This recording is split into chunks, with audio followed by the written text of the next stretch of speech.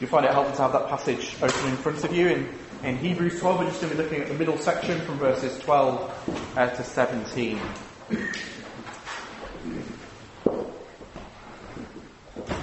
Some passages are hard in the sense that they're hard to understand. You know, you get those passages where it just seems like you can't get your head around really what's going on.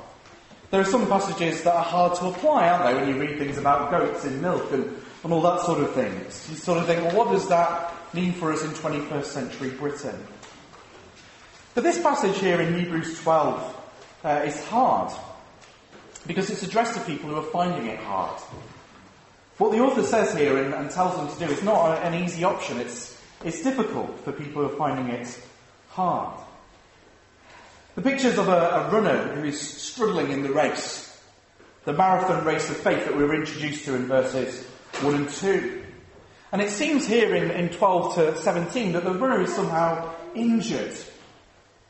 Perhaps they've experienced that fatherly discipline that we saw in verses 5 to 11. And they've just been finding it hard. They're feeling tired. They're feeling weak. Their legs are cramping up. Their hands are hanging limply down at their sides. And they've virtually come to a stop in the race. What are they to do? Well, when I read this at the beginning of the week, I've got to say it nearly crushed me as I read it. I know a lot of you know I've not been feeling so great recently. And here are these commands seemingly to lift up my hands, strengthen my knees, which actually when you're feeling things are hard, feels like the hardest thing in the world to do, doesn't it? When I read it at the beginning of the week, it sounded to me like some military drill sergeant shouting down at some exhausted rookie, saying, "Get up! Get marching! Get those arms up! Get those knees up!" It seemed cruel and unfeeling, demanding what seemed impossible. I told Caroline partway through the week that I didn't think I could preach this week. But after a particularly low point in the week, I realised that that's not what's happening here in this passage. I've ripped these commands out of context. In fact, they're not really commands, as he tells us to do these things. They're exhortations. They're encouragements. They're pleas to us. It's not the military sergeant standing up and shouting down. It's the coach alongside. It's the crowd in verses 1 and 2 calling us to do this. Come on, you can do this. It's our Lord Jesus pleading with us to get up, that we might make it to the end, that we might make it to the finish line. And the important thing here is the context in which he says it. These pleas don't come in a vacuum. Our passage starts with a therefore. Do you notice in verse 12, therefore lift up your drooping hands? And the next passage in verse 18 starts with a for. They're giving reasons for us to do this. They're giving reasons that we can do this. There are reasons to get back up and make it to the end. So this morning I want to share with you what Jesus tells us to do, why he says that we can do that, and finally how we go about doing that. So firstly, what? Well, the first thing he tells us is to get up. Have a look at verses 12 and 13. Therefore, lift up your drooping hands and strengthen your weak knees and make straight paths for your feet, so that what is lame may not be put out of joint, but rather healed. He tells us three things really within that little short section. He tells us to lift up our drooping hands, strengthen our weak knees, and make straight paths for our feet. And again, that picture is of that marathon runner who's slowed down virtually to a stop. The arms that used to be going have now stopped pumping. The legs are cramping up and feeling unable to move. They're veering off from the track and falling into obstacles and barriers. And in response to that, the passage picks up two verses from the Old Testament. They're virtually quotes, really, from the Old Testament to tell us what to do. The first is Isaiah 35. Now, you might find it helpful to have it open in front of you. Isaiah 35. There's the verses there on the screen. Sorry, the page numbers.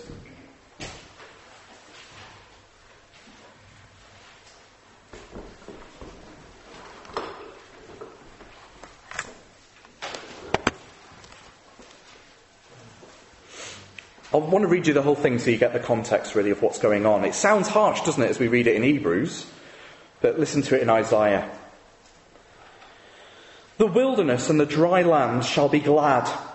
The desert shall rejoice and blossom like the crocus. It shall blossom abundantly and rejoice with joy and singing. The glory of Lebanon shall be given to it, the majesty of Carmel and Sharon. They shall see the glory of the Lord, the majesty of our God. Strengthen the weak hands and make firm the feeble knees.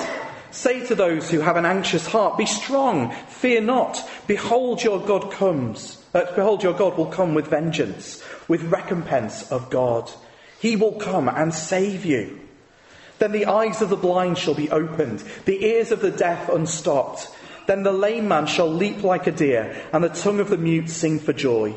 For waters break forth in the wilderness, and streams in the desert. The burning sand shall become a pool, and the thirsty ground springs of water. In the haunt of jackals, where they lie down, the grass shall become reeds and rushes. And a highway shall be there, and it shall be called the highway of holiness. The unclean shall not pass over it. It shall belong to those who walk on the way. Even if they are fools, they shall not go astray.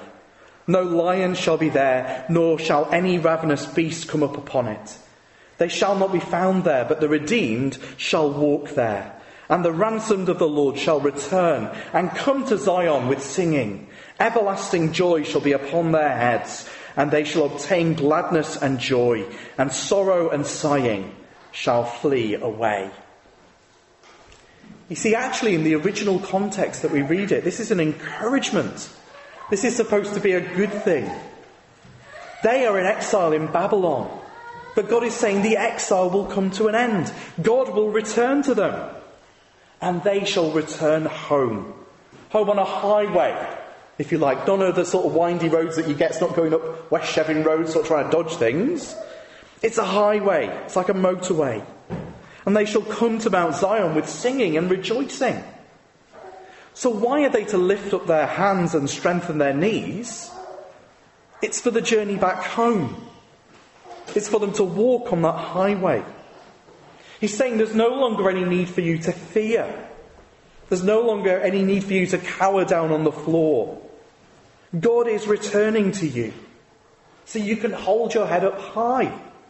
You can strengthen your legs. You can lift up your arms and you can walk home. The end is coming, this wonderful picture of joy, everlasting joy for the redeemed. So what about the readers?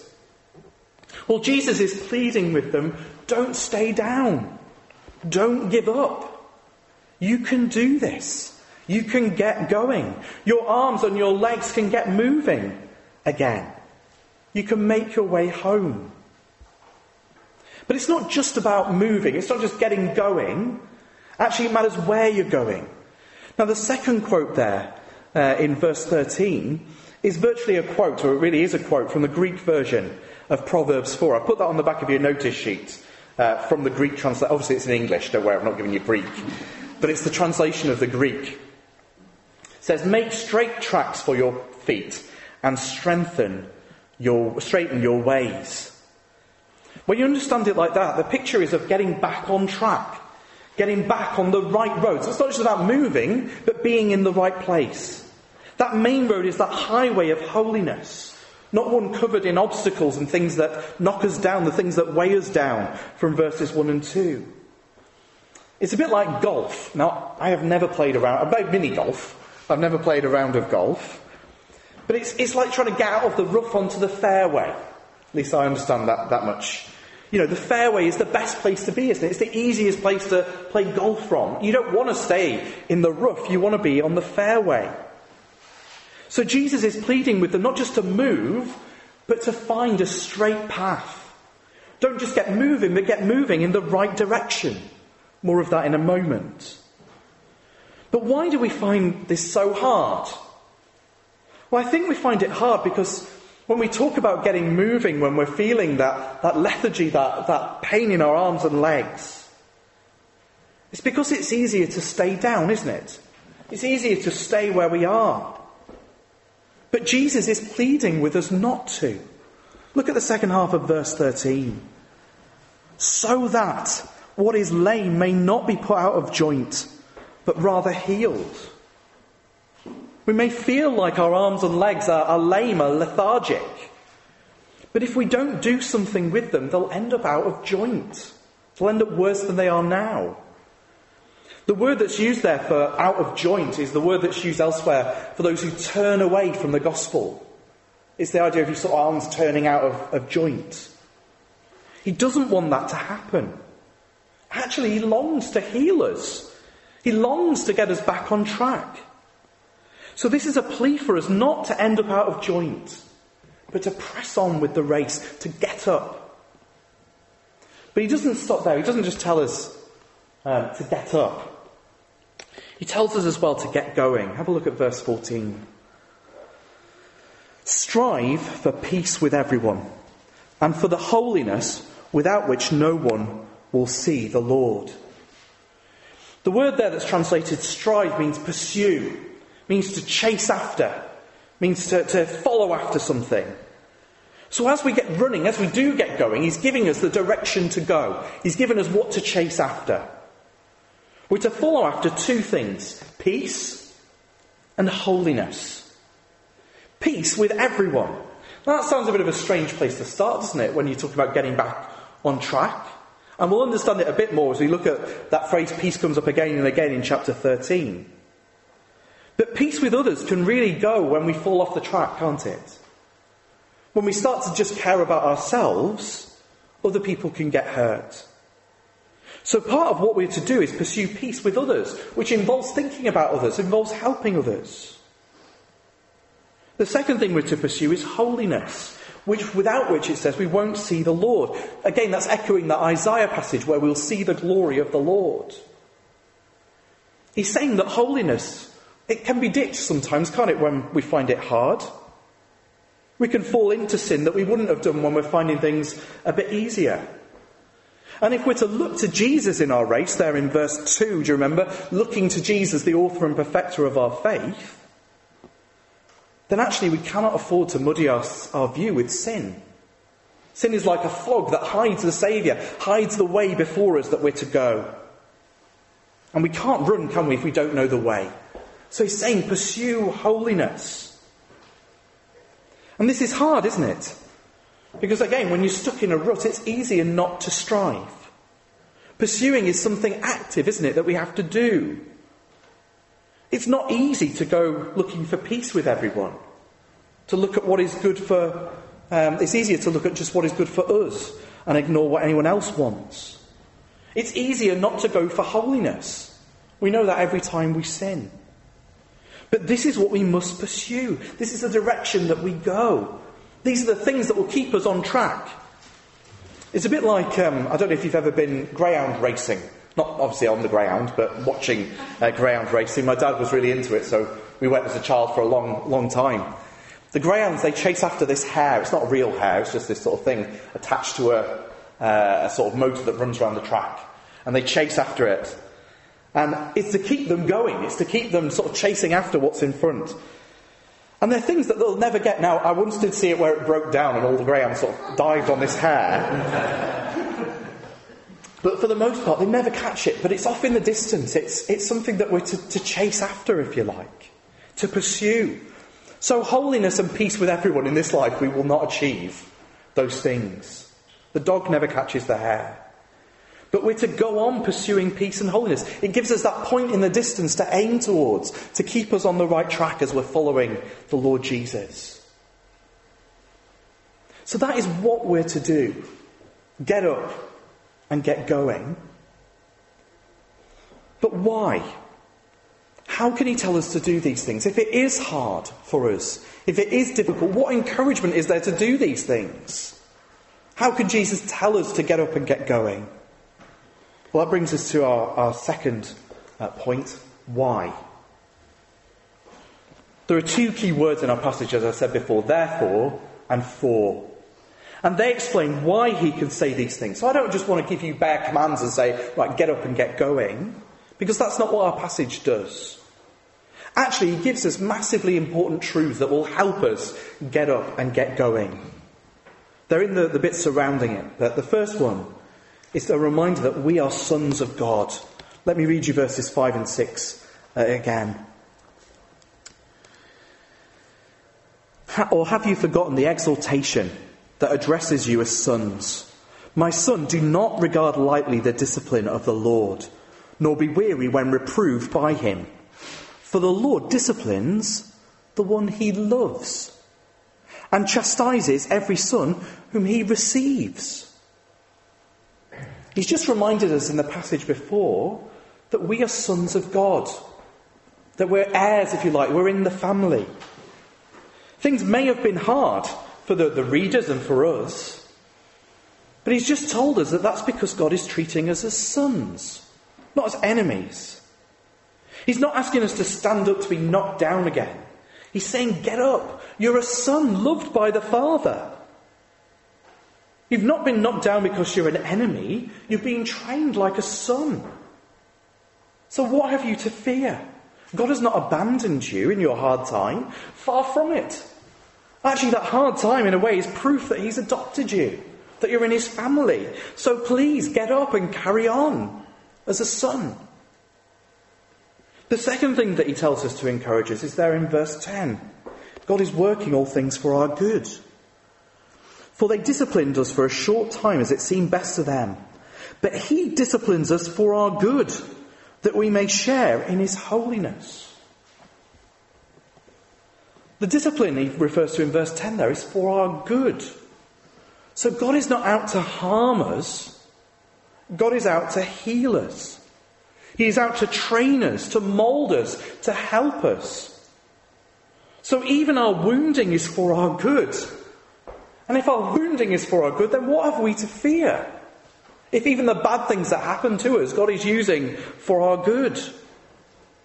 Romans 8:28. And we know that for those who love God, all things work together for good, for those who are called according to his purpose. If God is for us, then who can be against us? So please get up and carry on. The harm that you've had wasn't supposed to destroy you, but to refine you and working for your good. So those are the things that he tells us before the passage, the therefore bits. But there are two important bits afterwards as well, why he can plead with them to keep going. The next one is that we haven't come to Mount Sinai. Now we'll look at this a bit more next week, but we'll just touch on it now. Verses 18 to 21. For you have not come to what may be touched, a blazing fire and darkness and gloom and a tempest, and the sound of a trumpet and a voice whose words made the hearers beg that no further messages be spoken to them. For they could not endure the order that was given, if even a beast touches the mountain, it shall be stoned. Indeed, so terrifying was the sight that Moses said, I tremble with fear. This is why I don't think we can read this as terrifying commandments to us that are supposed to scare us. Because actually, that's not the mountain we've come to. We've not come to Mount Sinai with those terrifying commandments. We haven't come to a voice that will cause us to cover up our ears and ask that God speak no longer. We haven't come to a mountain that threatens to fall on us and crush us, as Paul Pilgrim in Pilgrim's Progress feels as he comes to this mountain. Actually, only there he finds Mr. Legalist, who could only give him commands that could kill. We haven't come there. And that's why I don't think we can see this as God shouting at us, but is that coach cheering us on. Get up, carry on.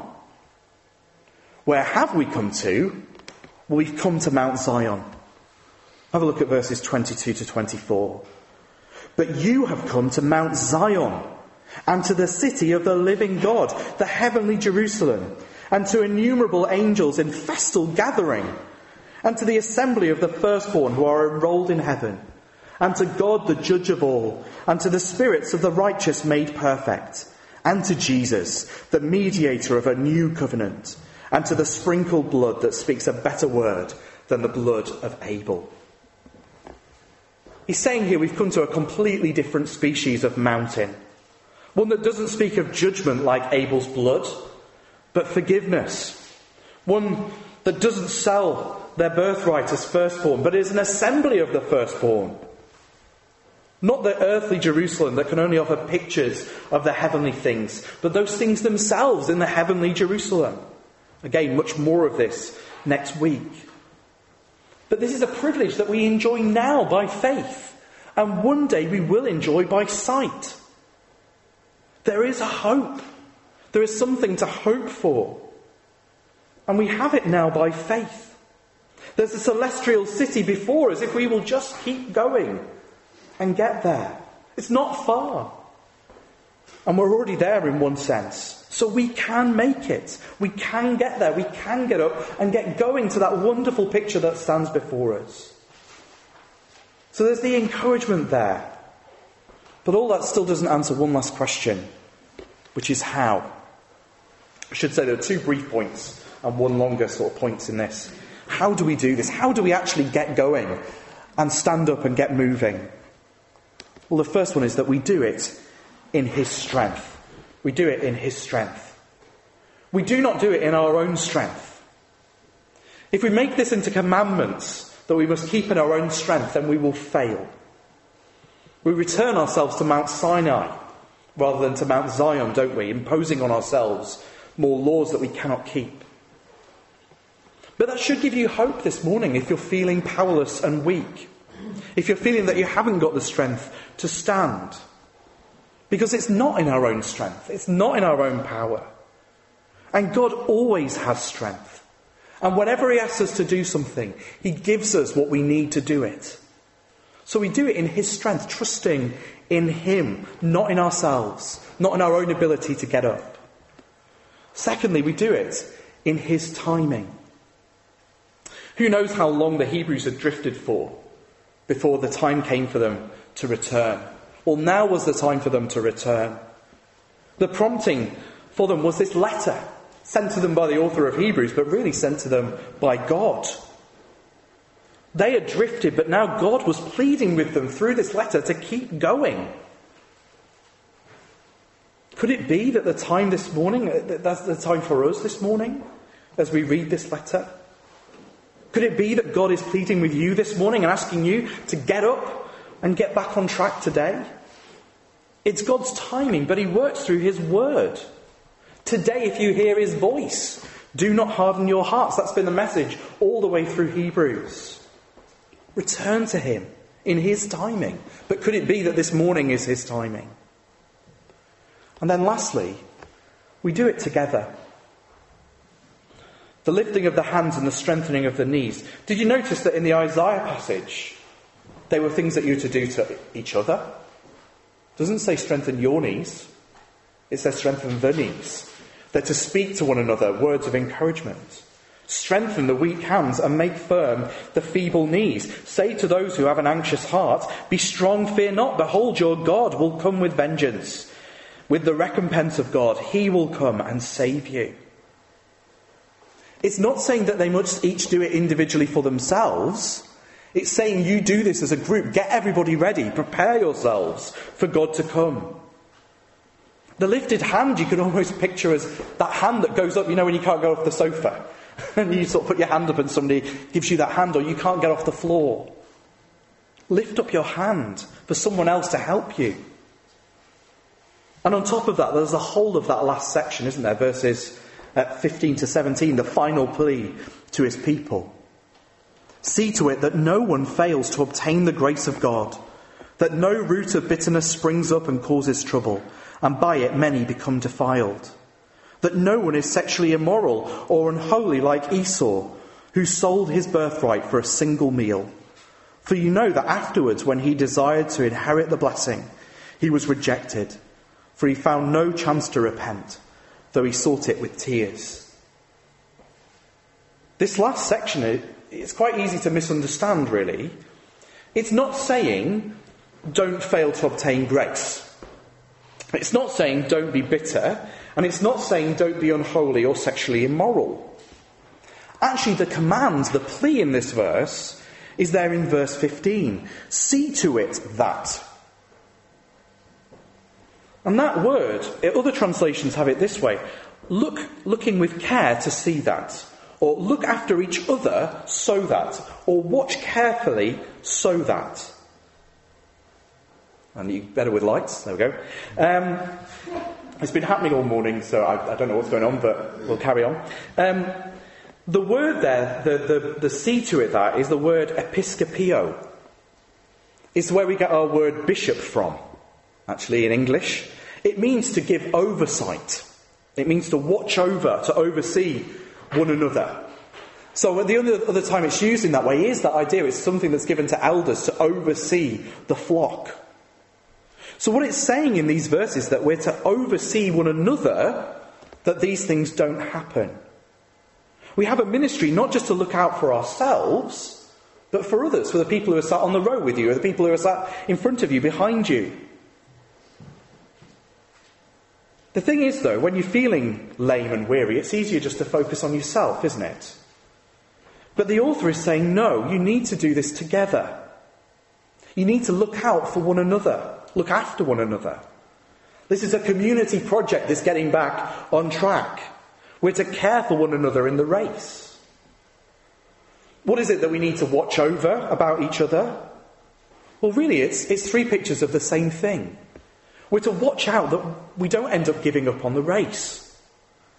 There's there someone failing to obtain grace in verse 15. See to it that no one fails to obtain the grace of God.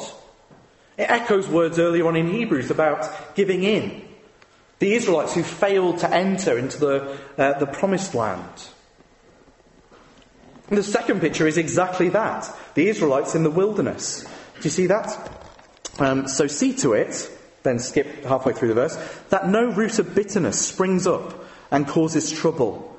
By it many become defiled.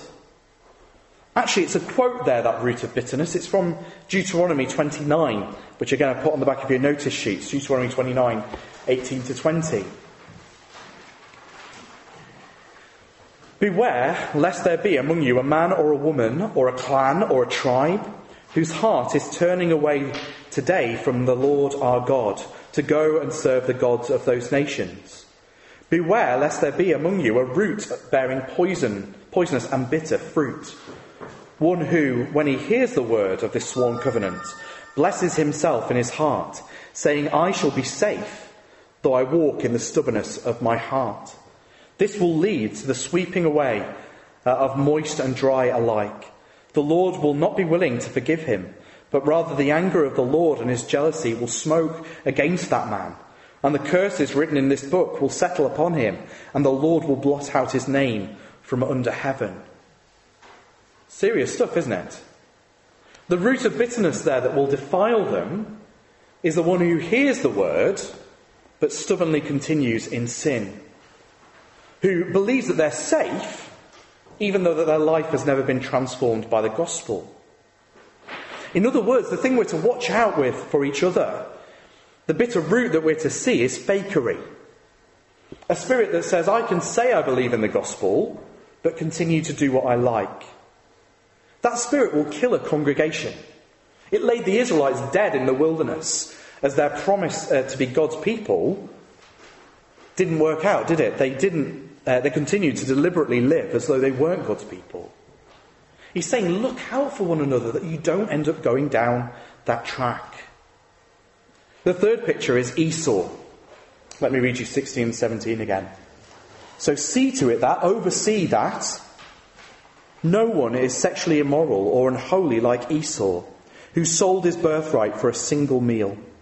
For you know that afterwards, when he desired to inherit the blessing, he was rejected, for he found no chance to repent, though he sought it with tears.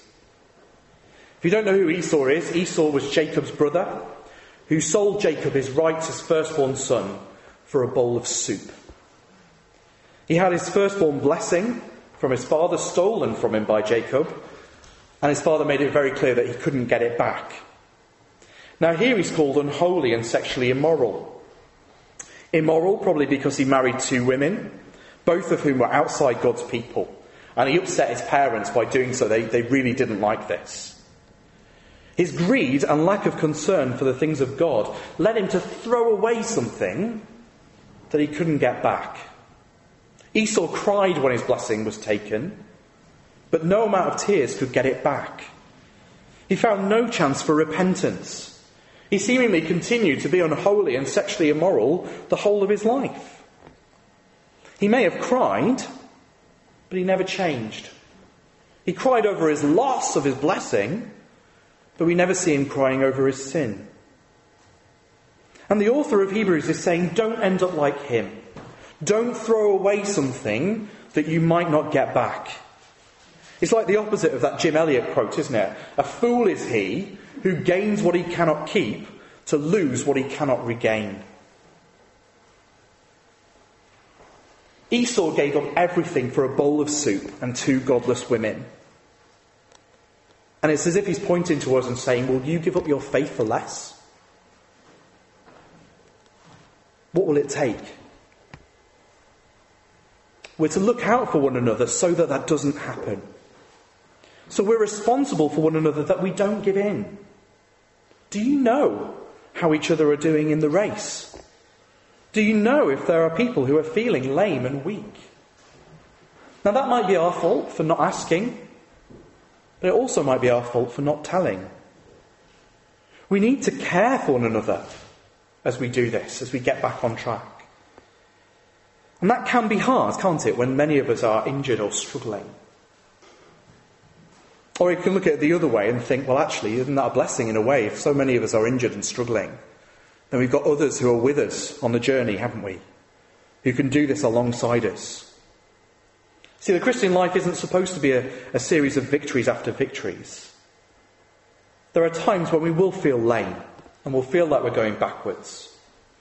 And I'm not just saying that, it's true. I'm not just saying that is how it happens. But how we respond to that will make all the difference.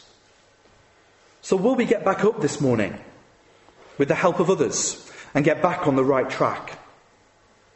Or will we stay where we are, struggling in silence, slowly falling further and further behind?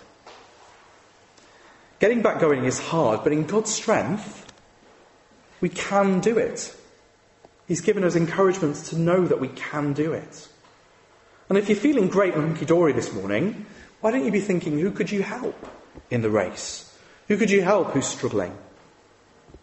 I just want to finish with some words with a hymn by John Newton. I've been reading quite a bit of him recently. I found him really encouraging. This is a hymn I'd not come across before, but it's called Perseverance.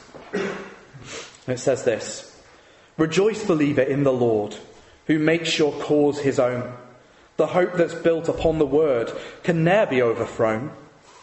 Though many foes beset your road, and feeble is your arm, your life is hid with Christ in God, beyond the reach of harm. Weak as you are, you shall not faint, or fainting shall not die. Jesus, the strength of every saint, will aid you from on high.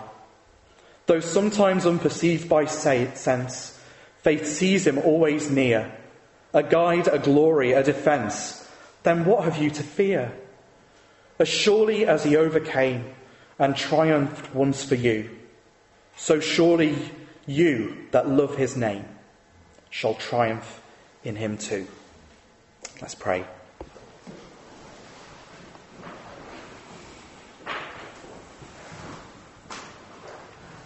Father God, we confess that we are weak. Father, we confess that, Father, we are beset by things that stop us in the race. Father, we're weighed down. And Father, we can feel tired and weary. Father, we pray this morning, provide the strength that we need, Father, to get back up and get going and get running. Father, help us to know that you are with us, alongside us in the race. Father, not barking commands at us, but Father, you are there encouraging us, longing to heal us, longing to see us cross that finish line. So Father, give us the strength we need for ourselves, give us the strength that we need for each other as we help one another on the road, on the race. Father, help us to be those who oversee one another. Father, not in a vindictive way, Father, not in a shouty way either, but in a way that can encourage us to keep going. That, Father, we all might make it to the end and enjoy that glorious future we were reading about as we reach Mount Zion by sight. And we ask this in Jesus' name. Amen. Amen.